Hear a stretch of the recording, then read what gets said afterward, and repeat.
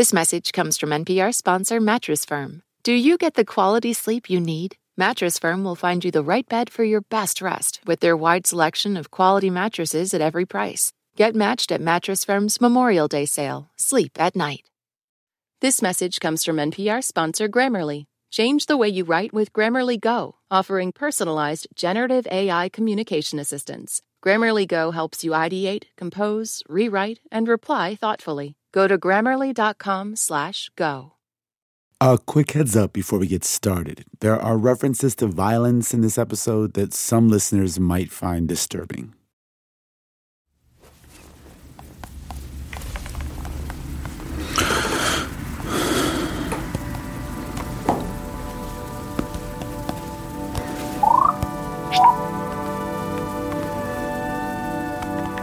You and I, people listening to this conversation, we cannot function for 24 hours without cobalt.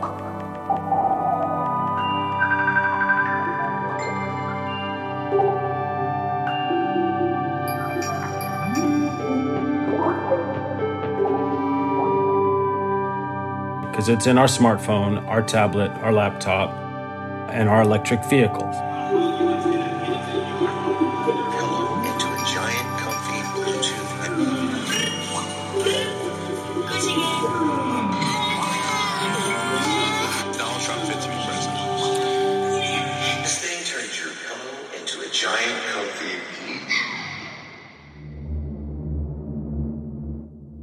When you wake up, like I do, I'll start swiping just like you and checking how much charge I have and so on.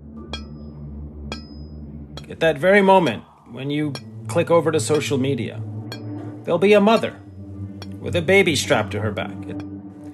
And she will be hacking at the earth under a scalding sun without any reprieve, trying to fill up a sack desperately, bent over, scrounging away, releasing toxic puffs of cobalt dust into her lungs and her baby's lungs. Because cobalt is toxic. And then she can eat, her baby can eat, her children can eat, her husband can eat, whoever it is, the family can eat that day. And their day is measured in kilos of cobalt. And that invariably flows up through the formal supply chain into our phones and stuff as we plug them in each day.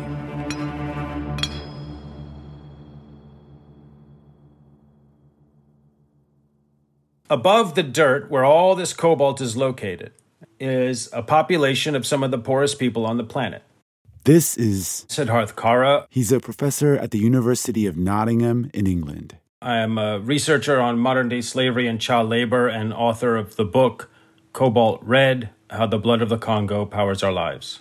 For over 20 years, Siddharth has dedicated his life to understanding the conditions for workers at the bottom of the supply chain, the people who extract the resources that go into products that fuel the world economy. Several years ago, he became interested in a metal called cobalt, a key ingredient in rechargeable lithium-ion batteries. It's what keeps that little battery icon green as we scroll through social media or turn on GPS or swipe right or left on a dating app. That interest landed him in the Democratic Republic of Congo because 3/4 of the global supply of cobalt is mined in the Congo. And most of that cobalt comes from a specific region of Congo called Katanga. At the urging of his colleagues, Siddharth went there in 2018. I've been, at that point, 18 years documenting slaves and child labor. So I've seen already quite a bit of horror.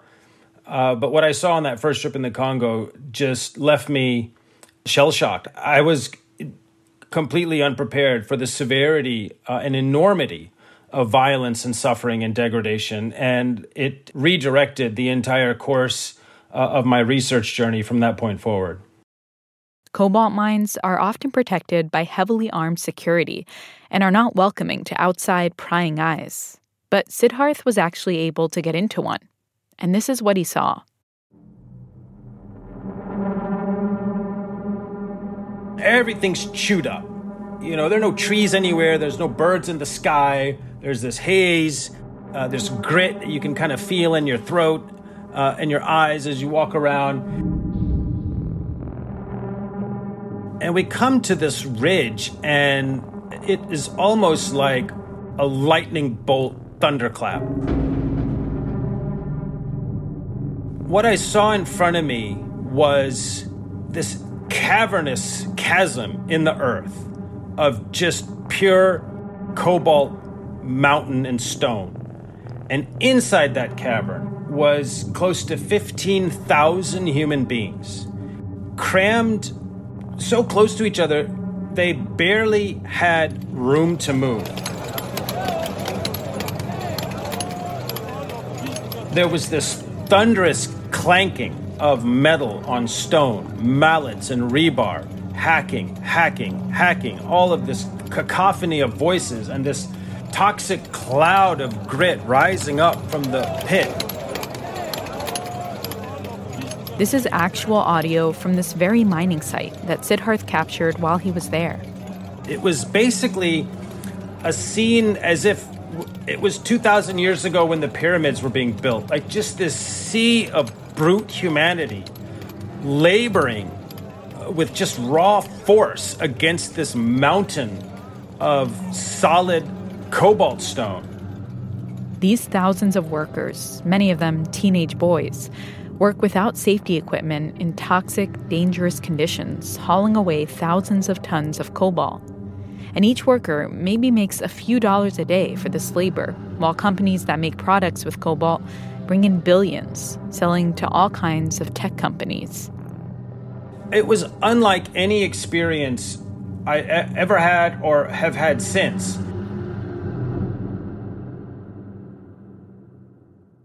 Cobalt mining hasn't only fueled our gadgets and machines.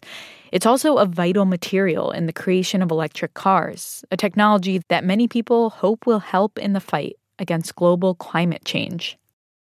The truth of the matter is, we are endeavoring to preserve our environment by destroying the environment in the heart of Africa. That doesn't make sense. In fact, it's an enormous hypocrisy. How can their earth count less than ours? How can their children count less than ours? That's colonial thinking. I mean, now we're dialing the moral clock back to the 1700s and 1800s, where it was generally accepted that the people of Africa were worth less, and their environment and their resources are ours to pillage. The moral clock. Cobalt brings up a troubling contradiction that is embedded in the fabric of our culture, our way of life. The disturbing reality is that we, in the developed world, are collectively tolerating the suffering and brutality exacted on thousands of people in the Congo so that we can make technological progress. And as Siddharth said, this is something that goes back over 100 years. It's a cycle that keeps re-emerging like a ghost haunting the world. In this episode of Throughline from NPR, we're going to explore the history of Congo's tragic role in the formation and development of the world economy and meet the people who fought to end the cycle.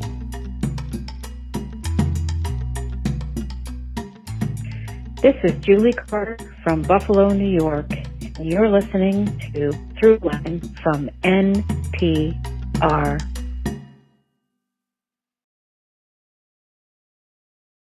This message comes from NPR sponsor Hulu with Black Twitter, A People's History from Onyx Collective and Hulu. Directed by Prentice Penny, Black Twitter, A People's History tells the story of how Black voices found a new home online and blossomed into a force for change while laying down some hilarious tweets along the way. From the memes to the movements, see how this powerful community shapes culture, society, and politics. Black Twitter, A People's History premieres May 9th, streaming on Hulu. On It's Been a Minute, we're keeping you in the know when it comes to culture. I break down the latest trends and the forces behind them and introduce you to the creatives who think deeply about how we live today. Come for some good old cultural analysis and have a few laughs with me. Listen to the It's Been a Minute podcast from NPR.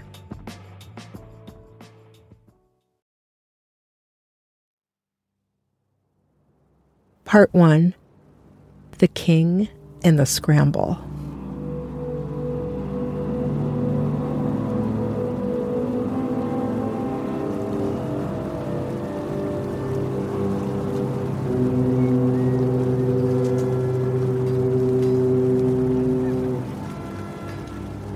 The late 1890s, at the Belgian port of Antwerp, a young man in his mid-20s, employed by a British shipping company, shows up for work. Every day, his job was to stand on the dock, check that the cargo manifest accurately represented the cargo coming off his ships. Ships bringing cargo from the Congo. Tally up what was loaded onto the ships when they went back to Africa, and so forth. And he quickly began to notice something. Things weren't adding up when he looked at what was actually on the ships. He noticed that when his company's ships arrived from Africa, they were filled to the hatch covers with enormously valuable cargoes of ivory and wild rubber. These materials were supposed to be a part of trade. So naturally, he expected that items like manufactured European goods would be put on the ships heading back south towards Africa. But instead, he saw those ships carried mostly soldiers, firearms, and ammunition. No trading goods were being sent to Africa. No merchandise was being exchanged for all these riches that were coming from Africa.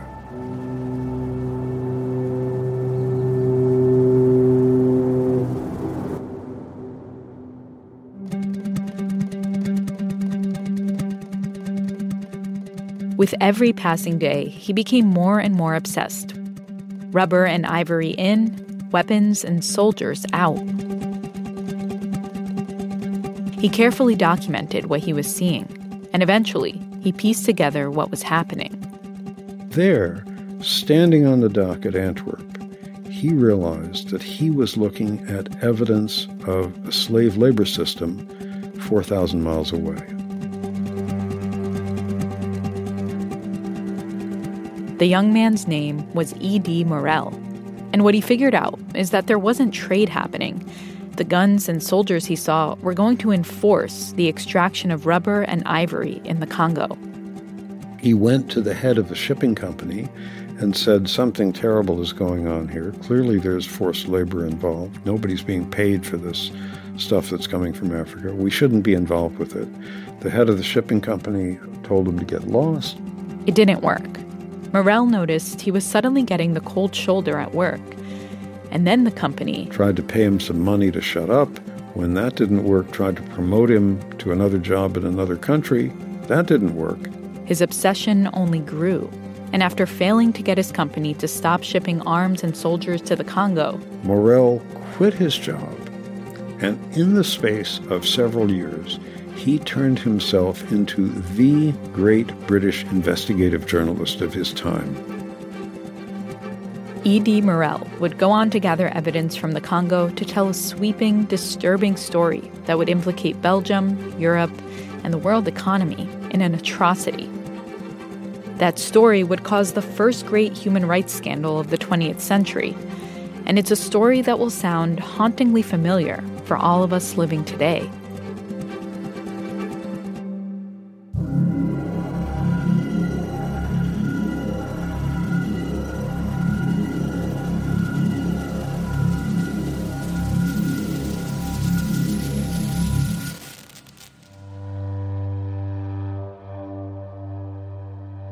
The 1800s were a time of great transition.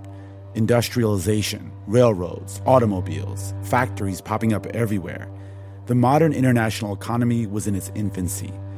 But there was a fundamental imbalance, a contradiction. Many of the countries in what we now call the West, England, France, the United States, etc., didn't always have the natural resources, the raw materials to fuel their economies. Those resources were in faraway places, in South Asia, in Latin America, and in Africa. It was also the beginning of what became known as the Scramble for Africa. The Scramble for Africa. Where European countries were seizing pieces of that vast continent as colonies. This is Adam Hochschild. I teach a class at the Graduate School of Journalism here in Berkeley, California, at UC Berkeley. He's the author of the award-winning book, King Leopold's Ghost, which is about the exploitation of what today is the Democratic Republic of Congo by King Leopold II of Belgium. King Leopold II of Belgium was one of the youngest rulers of one of the youngest countries in Europe in the 1800s, and he came to power right at the start of Europe's colonization of Africa. And Leopold decided to get in at the beginning of that scramble, find a piece of Africa that could be his, where he could rule supreme. He was brash and ambitious and believed an African colony could bring him more legitimacy and wealth. So he sent explorers to find him a territory. He called it Congo Free State. Congo Free State. And he owned it. He referred to himself as its proprietor. It was a massive colony filled with dense forests, plains, plateaus, and rivers, a beautiful land with a diverse population. More than 70 times the size of Belgium, right in the middle of the continent. Roughly the same territory that today is the Democratic Republic of Congo, recognized by all the nations of the world, starting with the United States, as his personal colony.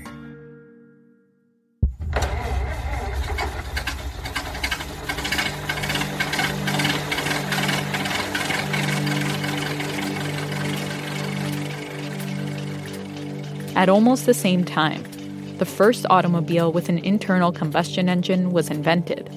A few years later, a Scottish inventor created the first inflatable rubber tire. The world had entered the age of the automobile. Everyone wanted a car, and demand for rubber tires increased exponentially. It just so happened that Congo Free State had a lot of the world's supply of rubber ready to go. It became a virtual gold mine.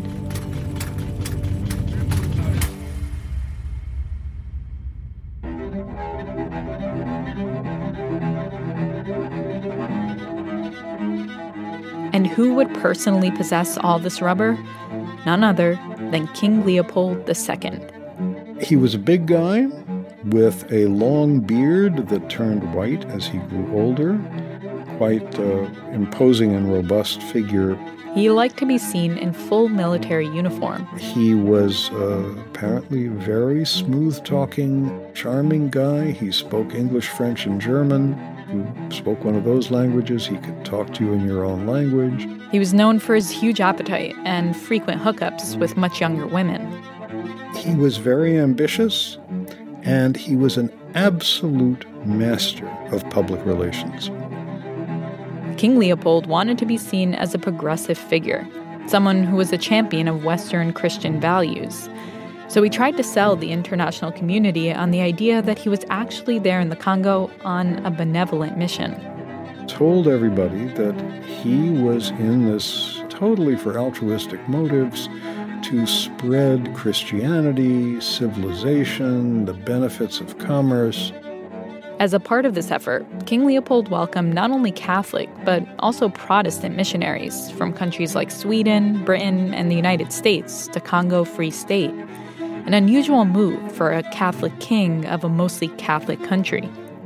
Now, that's what got Leopold into trouble, because there were, among the Americans, Britons, and Swedes, a number of people who had the moral fortitude to be absolutely horrified at what they saw.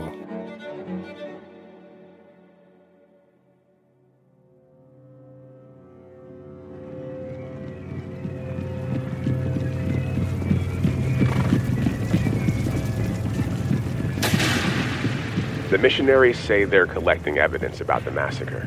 Mr. Vass says the whole country is pillaged and not a village left standing. In a radius of about 75 miles, there are probably over 50,000 people sleeping in the bush unsheltered. And we are in the midst of a rainy season.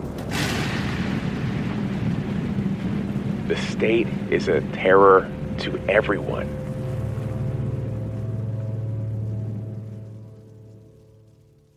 These are from the writings of a Black American missionary named William Henry Shepherd, one of the many missionaries welcomed by King Leopold to Congo Free State. Dr. William Henry Shepherd was born free in Virginia in 1865. His mother was a free woman of mixed race. His father was a barber. This is Ramona Austin. I was the first full-time African curator at the Art Institute of Chicago and the Dallas Museum of Art. She's an art historian who wrote about William Henry Shepherd in an article called An Extraordinary Generation. He entered Hampton University in about 1881. A few years later, he went to a Presbyterian seminary. And from there, it took him about 2 years to be assigned as a missionary in Congo Free State. And this was during the era of Jim Crow in the South, a time when there were tremendously limited horizons for a Black person in the United States. And he wanted to go overseas as a missionary because he felt if he became a missionary, he could go somewhere, he could see the world, he could do things. And he was built for the traveler's life. And he was a great adventurer. He was a great huntsman. Shepherd was quite a remarkable man. He loved being in Africa. He thrived there. He was handsome. He was described as being someone who had a grace about him. He arrived in Congo in 1890. He settled in a part of the country where the Kuba people live. Kuba, also known as the Bakuba people. An African ethnic group that had not seen much of Europeans up to that point. Their traditional society was still intact. Shepherd was really the first outsider to reach the Kuba capital.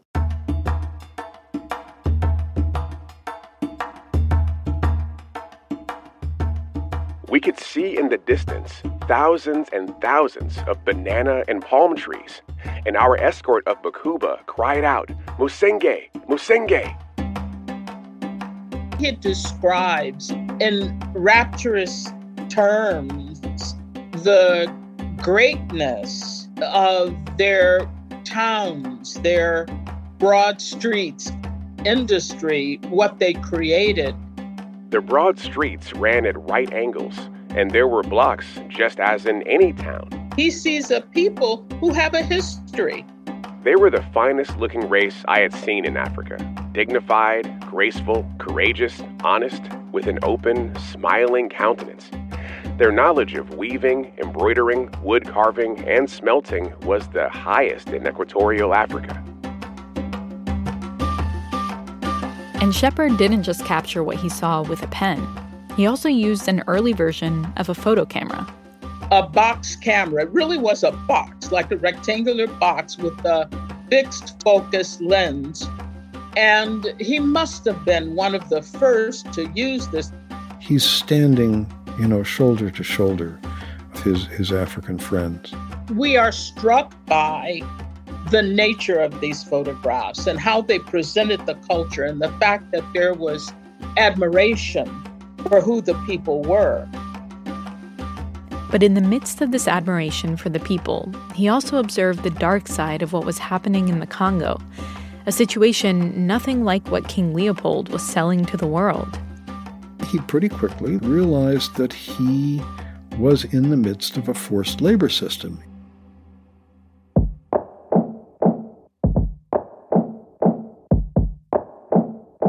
Coming up, William Henry Shepherd, E.D. Morel, and the movement against King Leopold II.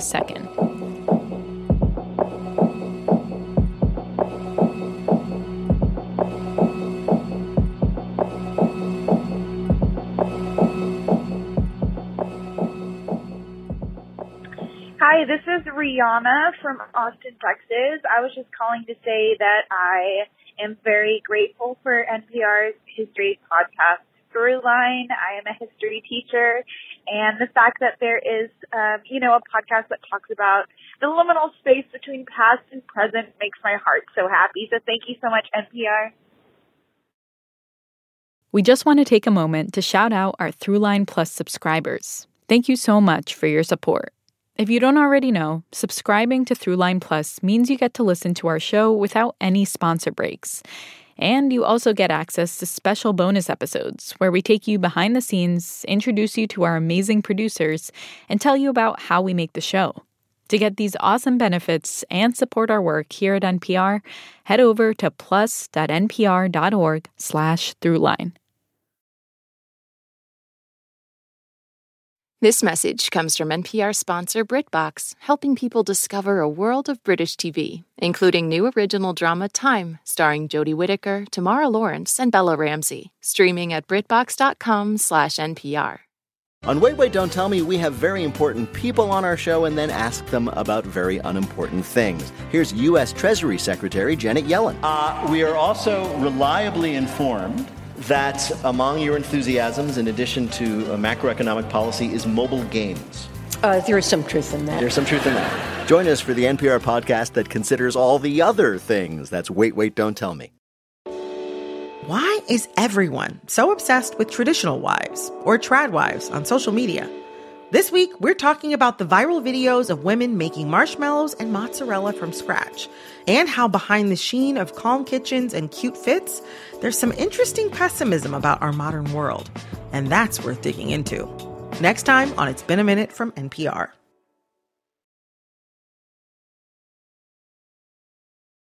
Part 2. The Heart of Darkness.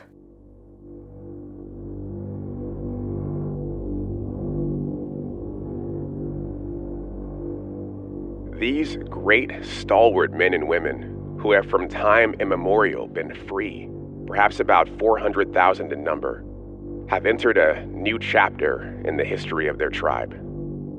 Only a few years ago, travelers through this country found them living in large homes, loving and living happily with their wives and children, one of the most prosperous and intelligent of all the African tribes. But within these last 3 years, how changed they are. Their farms are growing up in weeds and jungle. Their king is practically a slave. Their houses now are mostly half-built single rooms and are much neglected. Even their children cry for bread. Why this change? You have it in a few words. There are armed sentries of chartered trading companies who force the men and women to spend most of their days and nights in the forests making rubber. And the price they receive is so meager that they cannot live upon it.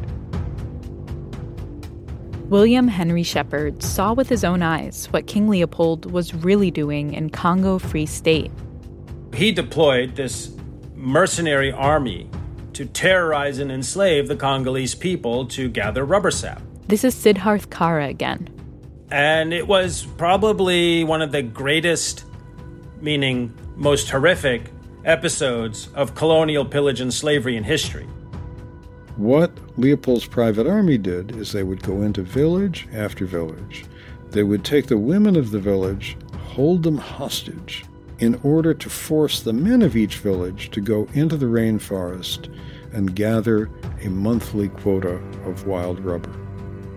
And of course the women who were chained up as hostages, which could happen for days or even weeks out of each month, were abused, mistreated, often raped by Leopold's soldiers. William Henry Shepherd witnessed this kind of suffering firsthand with the Bakuba people. He documented it by shooting, with his camera, 3 men who were mutilated and one of the women. Leopold's army was composed of black African conscripts, people who were unwillingly conscripted into this army, and the white officers were always very suspicious of their soldiers because they knew they were there unwillingly. When they issued ammunition to them, a soldier had to prove that each bullet that he had fired had been used to kill somebody. And the way you did that was you cut a hand off the corpse and brought it back to show your commanding officer. However, sometimes the soldiers shot at somebody and missed, or they used a bullet to go hunting. In order to have that hand to show their officer, they would cut the hand off a living person. Shepard and other activists captured dozens of photos of Congolese men, women, and children with amputated hands. Slaughter, mutilation, enslavement, cannibalism, the darkest expression of human greed and violence. It made Leopold a huge amount of money, but it had an absolutely devastating effect on the Congo itself. Leopold and his terror squads depopulated the Congo by about 50%. Wow. It dropped from some 20 million people to some 10 million people.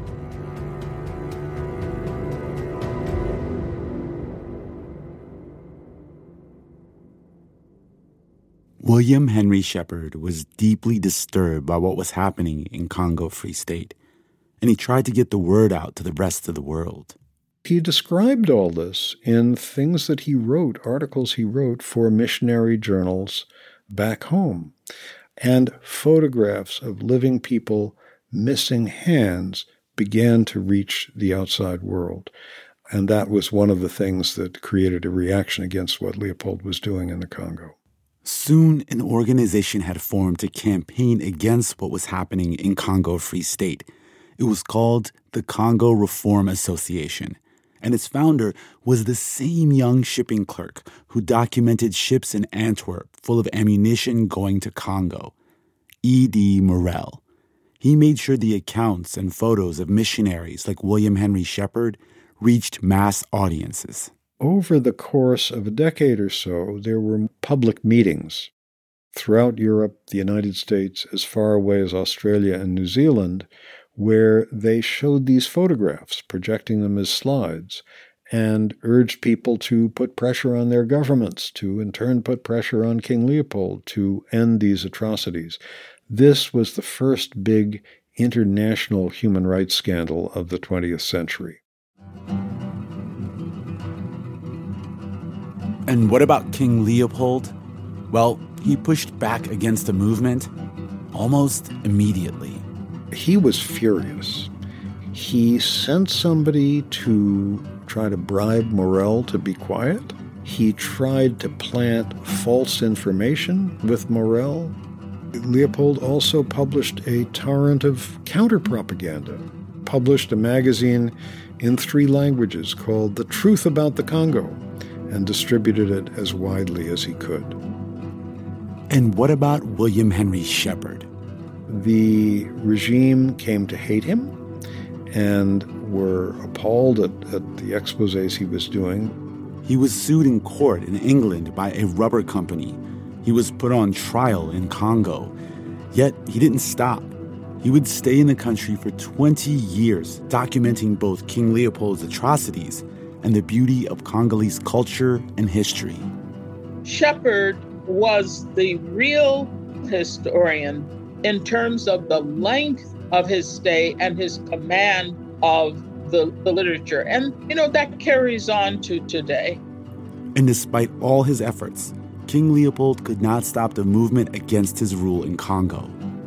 And there was increasing pressure on him to give up his personal control of the Congo. In 1908, King Leopold, then in his 70s, handed control of Congo Free State to the Belgian government, an epic victory over colonialism. But the reality is, very little justice was actually served for the people of Congo.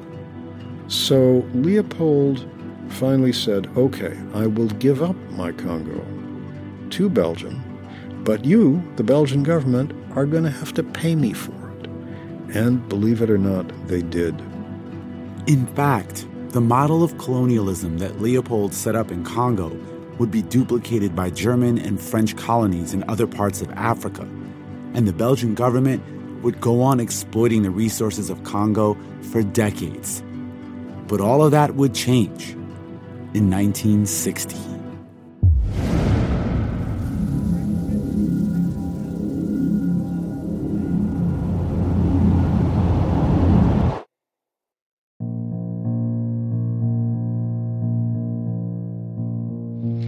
combattant de l'indépendance, aujourd'hui victorieux. This is the voice of Patrice Lumumba, the first democratically elected prime minister of the Democratic Republic of Congo. Mes amis, qui avaient lutté sans relâche à nos côtés. Here he is giving a speech on June 30th, 1960, at an event celebrating Congo's first Independence Day. It was broadcast throughout the country on radio. Que vous garderez ineffaçablement gravé dans vos cœurs. He's standing there wearing a well-fitting suit, a bow tie, and his iconic black brow-line glasses. He looks like a teacher whose class you never want to skip. The speech is blunt, clean, punchy. It criticizes European colonialism and spells out what a better future will look like for the Congo. Nous allons montrer au monde ce que peut faire l'homme noir quand il travaille dans la liberté.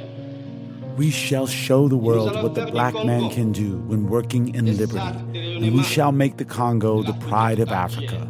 We shall see to it that the lands of our native country truly benefit its children. Profite véritablement à ses enfants. That last line, buried in the middle of his speech, is an idea at the center of what Patrice Lumumba was fighting for. The idea that Congo's resources, its land, should benefit its people before any other country.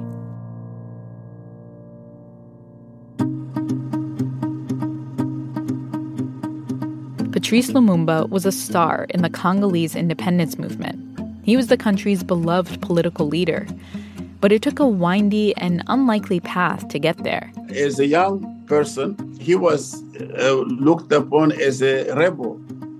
He went to Catholic schools and to Methodist or Protestant schools and was kicked out of both schools. This is George Zangola Talagja, an African and Global Studies professor at the University of North Carolina. He's currently a UN ambassador for the Democratic Republic of Congo and has written several books about Africa's independence movement.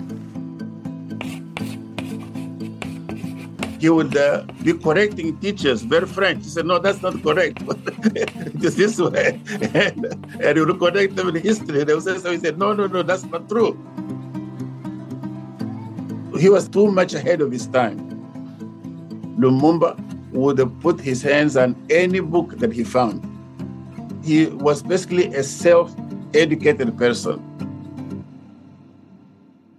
Lumumba left school, moved cities, bounced around, and worked various jobs and continued being an ardent reader. But in his early 20s, while he was on a trip to a neighboring French colony, things snapped into focus.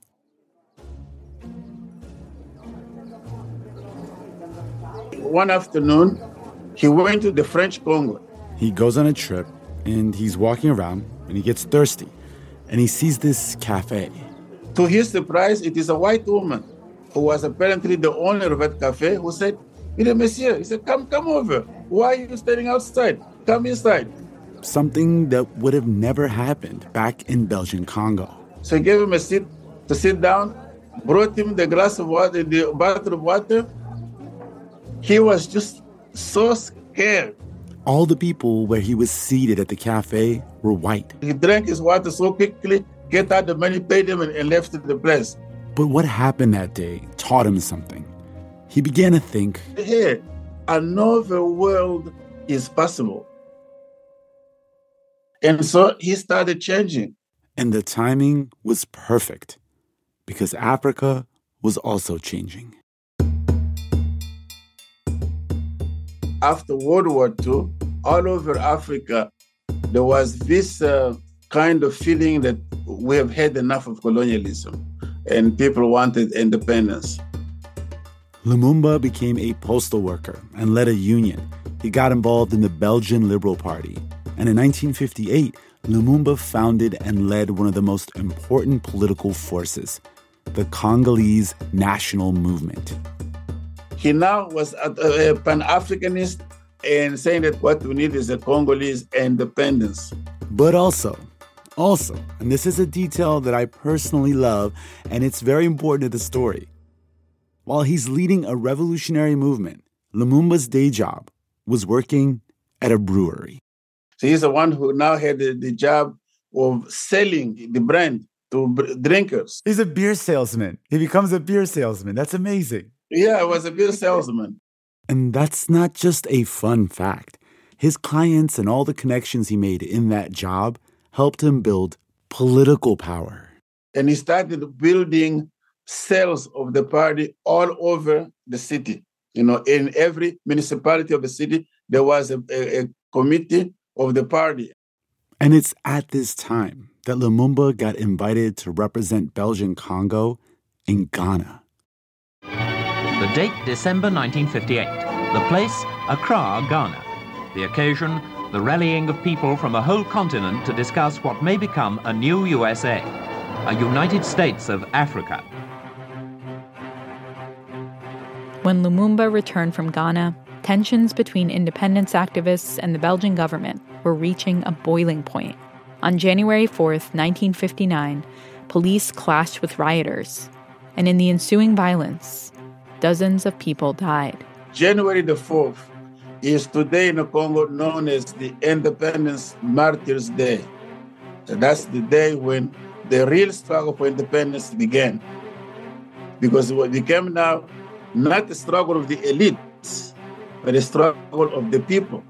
And Lumumba was the best leader for the people at that point, because he was now admired all over the country. Which made him a prime target for the Belgian government.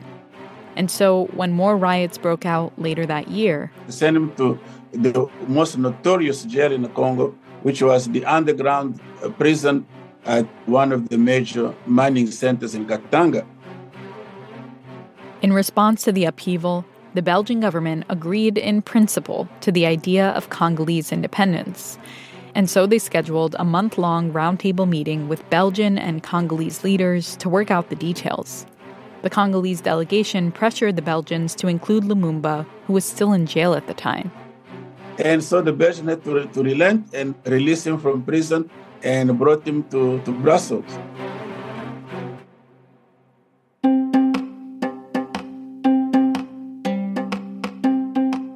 Within days, the date for Congolese independence was announced. June 30th, 1960. The Congolese, they danced all night over it. They were very happy, but they didn't understand what was behind it.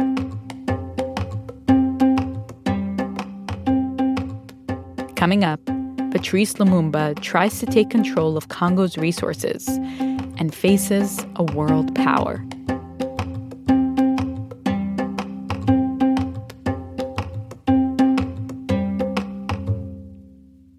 Hi there, this is Brian Tucker from Victoria, BC, Canada. Just recovering from COVID with the help of Throughline, and you're listening to Throughline. This message comes from NPR sponsor Osea. When your skin glows, you radiate confidence. Osea makes giving your skin a glow-up easy with their clean, clinically proven Mega Moisture Duo. This seaweed-powered duo features two of Osea's best sellers, Undaria Algae Body Oil and Undaria Collagen Body Lotion, to provide results you can feel. Glow from the inside out with clean, vegan skincare from Osea. Get 10% off your first order with code GLOW at OseaMalibu.com.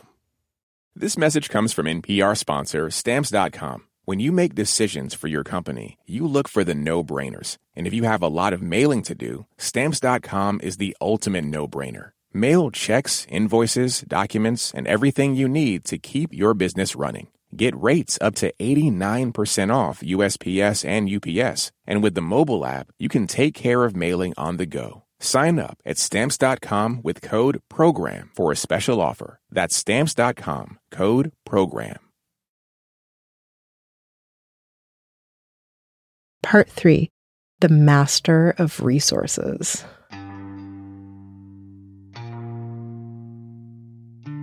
From the moment Patrice Lumumba became prime minister, he faced incredible challenges.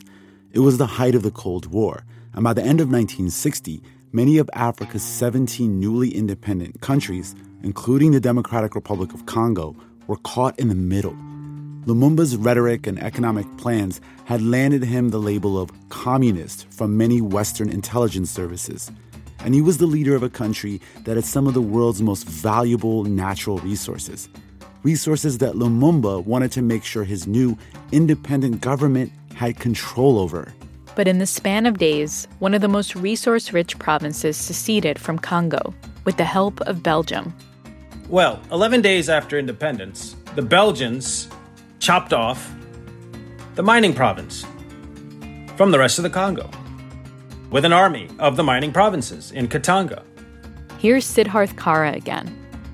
Lumumba, he's got a country that's now been free for 11 days from Belgian colonialism, and they go and take over the entire engine of his economy with an army. Lumumba turned to the United Nations for help, but Belgian troops remained. The Congo was completely crippled. He next turned to the Soviet Union. Well, the prospect that the Congo's enormous mineral treasures would flow towards the Soviet Union and not continue flowing to Europe and the West sent shivers down the spines of the neocolonial powers in Western Europe and the United States.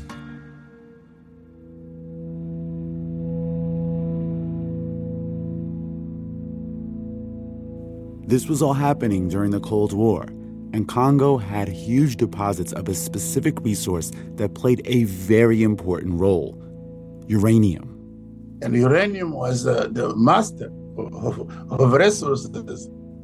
The master of resources.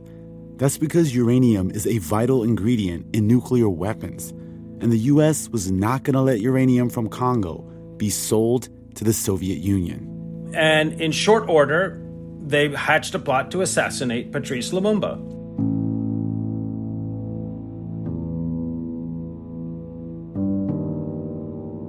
First, they were going to try and kill him with poisoned toothpaste. And when that didn't work, the U.S.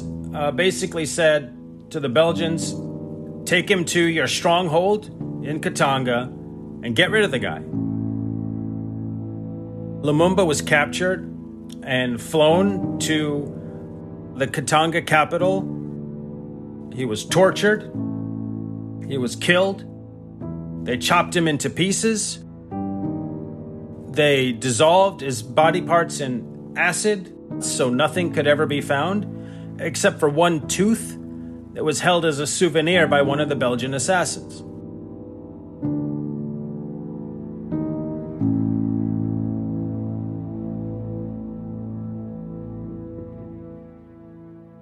Lumumba was in power for only 2.5 months. The U.S. and Belgium then supported another Congolese leader, Joseph Mobutu. He would become a dictator that ruled the country with an iron fist. He changed the country's name to Zaire, and he would be friendly to Western business interests, especially when it came to natural resources. He would never sell uranium to the Soviet Union. Lumumba's assassination taught Africa a lesson.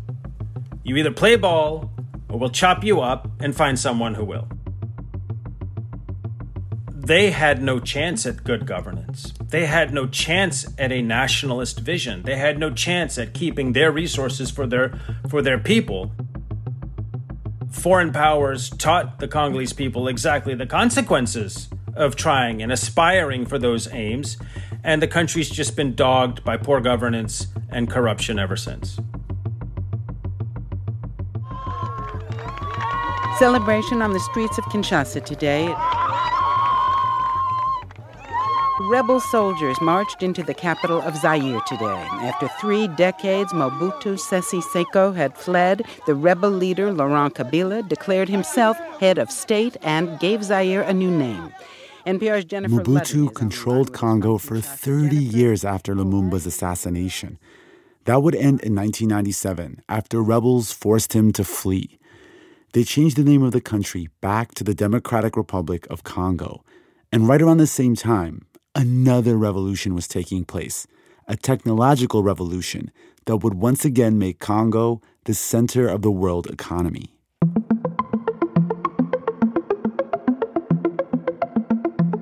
More and more rechargeable electronics like MP3 players, laptops, and calculators started hitting the market. And all of these items required natural resources to work. A natural resource Congo had a lot of: cobalt. Cobalt is a metal. You'll find it on the periodic table next to nickel. And cobalt is essential for the following reason. It's used in lithium-ion rechargeable batteries in order to maximize their energy density while retaining thermal stability. That means it allows the battery to hold the maximum amount of charge without catching on fire. Longer-lasting charge on a portable device, the holy grail of electronics. Lithium batteries, many fueled by cobalt, allowed for the rapid market takeover of laptops and iPods. But another device was coming that would completely change the world.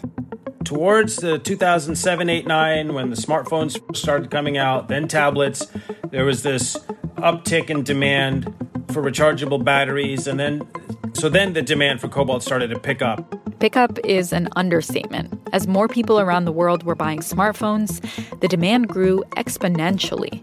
When I talked to people in the Congo, they would say, it really started to explode in like 2012. That's when there was just this sudden geometric explosion in demand, and that's also around when electric vehicles started to take off.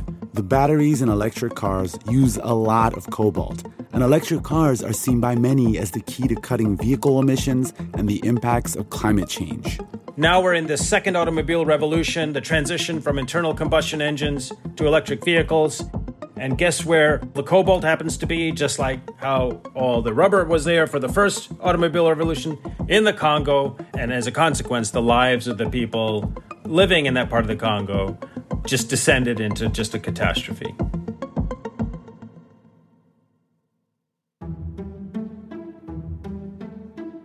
It is a catastrophe that carries the weight of the past, the shadows of the late 19th century system that forced Congolese people into deadly labor are still alive in the DRC. If you completely take over the territory where they live with big mining operations and displace them, thousands of people who used to live in villages, those are all bulldozed and gone as big mining companies come in and buy up territory. You displace this already poor population of people who can barely survive as it is. And then you offer them a few dollars a day to do hazardous work. So you can survive today doing this hazardous work, getting the cobalt out of the ground, or you can not eat today. And so now you've got this enormous labor force of people desperate to survive who will work for that dollar a day. And if they get injured or develop cancer from toxic exposure, or they die in a pit wall collapse or whatever, well, there's another 10,000 people behind them. And that's why there's so much downward pressure on the cost of cobalt, is because of this essentially captive, in essence, modern-day slave labor force. It may be easy to fall into despair after hearing this story. But even Siddharth Kara, who went into the heart of darkness to uncover the truth behind cobalt in the Congo, has found hope. In going on this journey, I went on the historical journey as well, and I saw how the revelation of a horror gave birth to great champions. And the great champions who learned of Leopold's horror and, through sheer force of will, unrelenting campaigns, brought an end to his regime. I am inspired that something like that is going to happen today. Every advancement we make as a human civilization is achieved in these leaps that are only born upon the revelation of a great horror. That's why I have hope. Despite all the horrors, despite the repetition, chapter and verse of this same economic pillage, I have hope that some great champions are going to write this truth down. They're going to start a campaign and achieve some measure of meaningful justice for the people in the heart of Africa.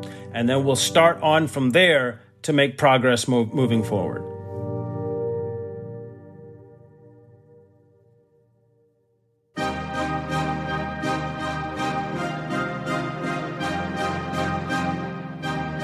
That's it for this week's show. I'm Rand Abdel Fattah. I'm Ramtin Arablouei. and you've been listening to Throughline from NPR. This episode was produced by me. And me, and Lawrence Wu. Julie Kane. Anya Steinberg. Yolanda Sangweni. Casey Minor. Christina Kim. Devin Katayama.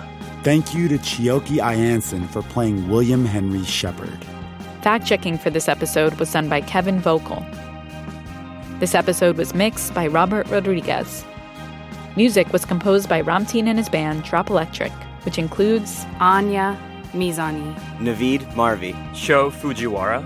Thanks also to Tara Neal, Micah Ratner, Johannes Durgi, and Anya Grunmond. And as always, if you have an idea or like something you heard on the show, please write us at throughline@npr.org. Thank you for listening.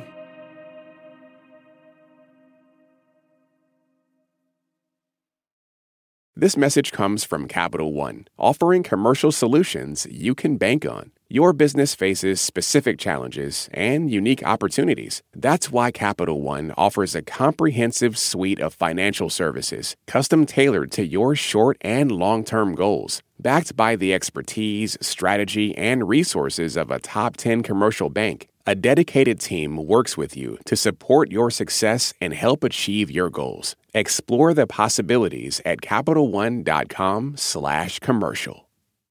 I'm Rachel Martin. You probably know how interview podcasts with famous people usually go. There's a host, a guest, and a light Q&A. But on Wildcard, we have ripped up the typical script. It's a new podcast from NPR where I invite actors, artists, and comedians to play a game using a special deck of cards to talk about some of life's biggest questions. Listen to Wildcard wherever you get your podcasts, only from NPR. On Wildcard, the new podcast from NPR, you'll hear people like comedian Jenny Slate reflect on their lives. What is something you think about very differently today than you did 10 years ago? Dressing. Like, not salad dressing. I've always loved it and I'll never stop. Dressing my body. That's all part of the new game show Wildcard, only from NPR. Listen wherever you get your podcasts.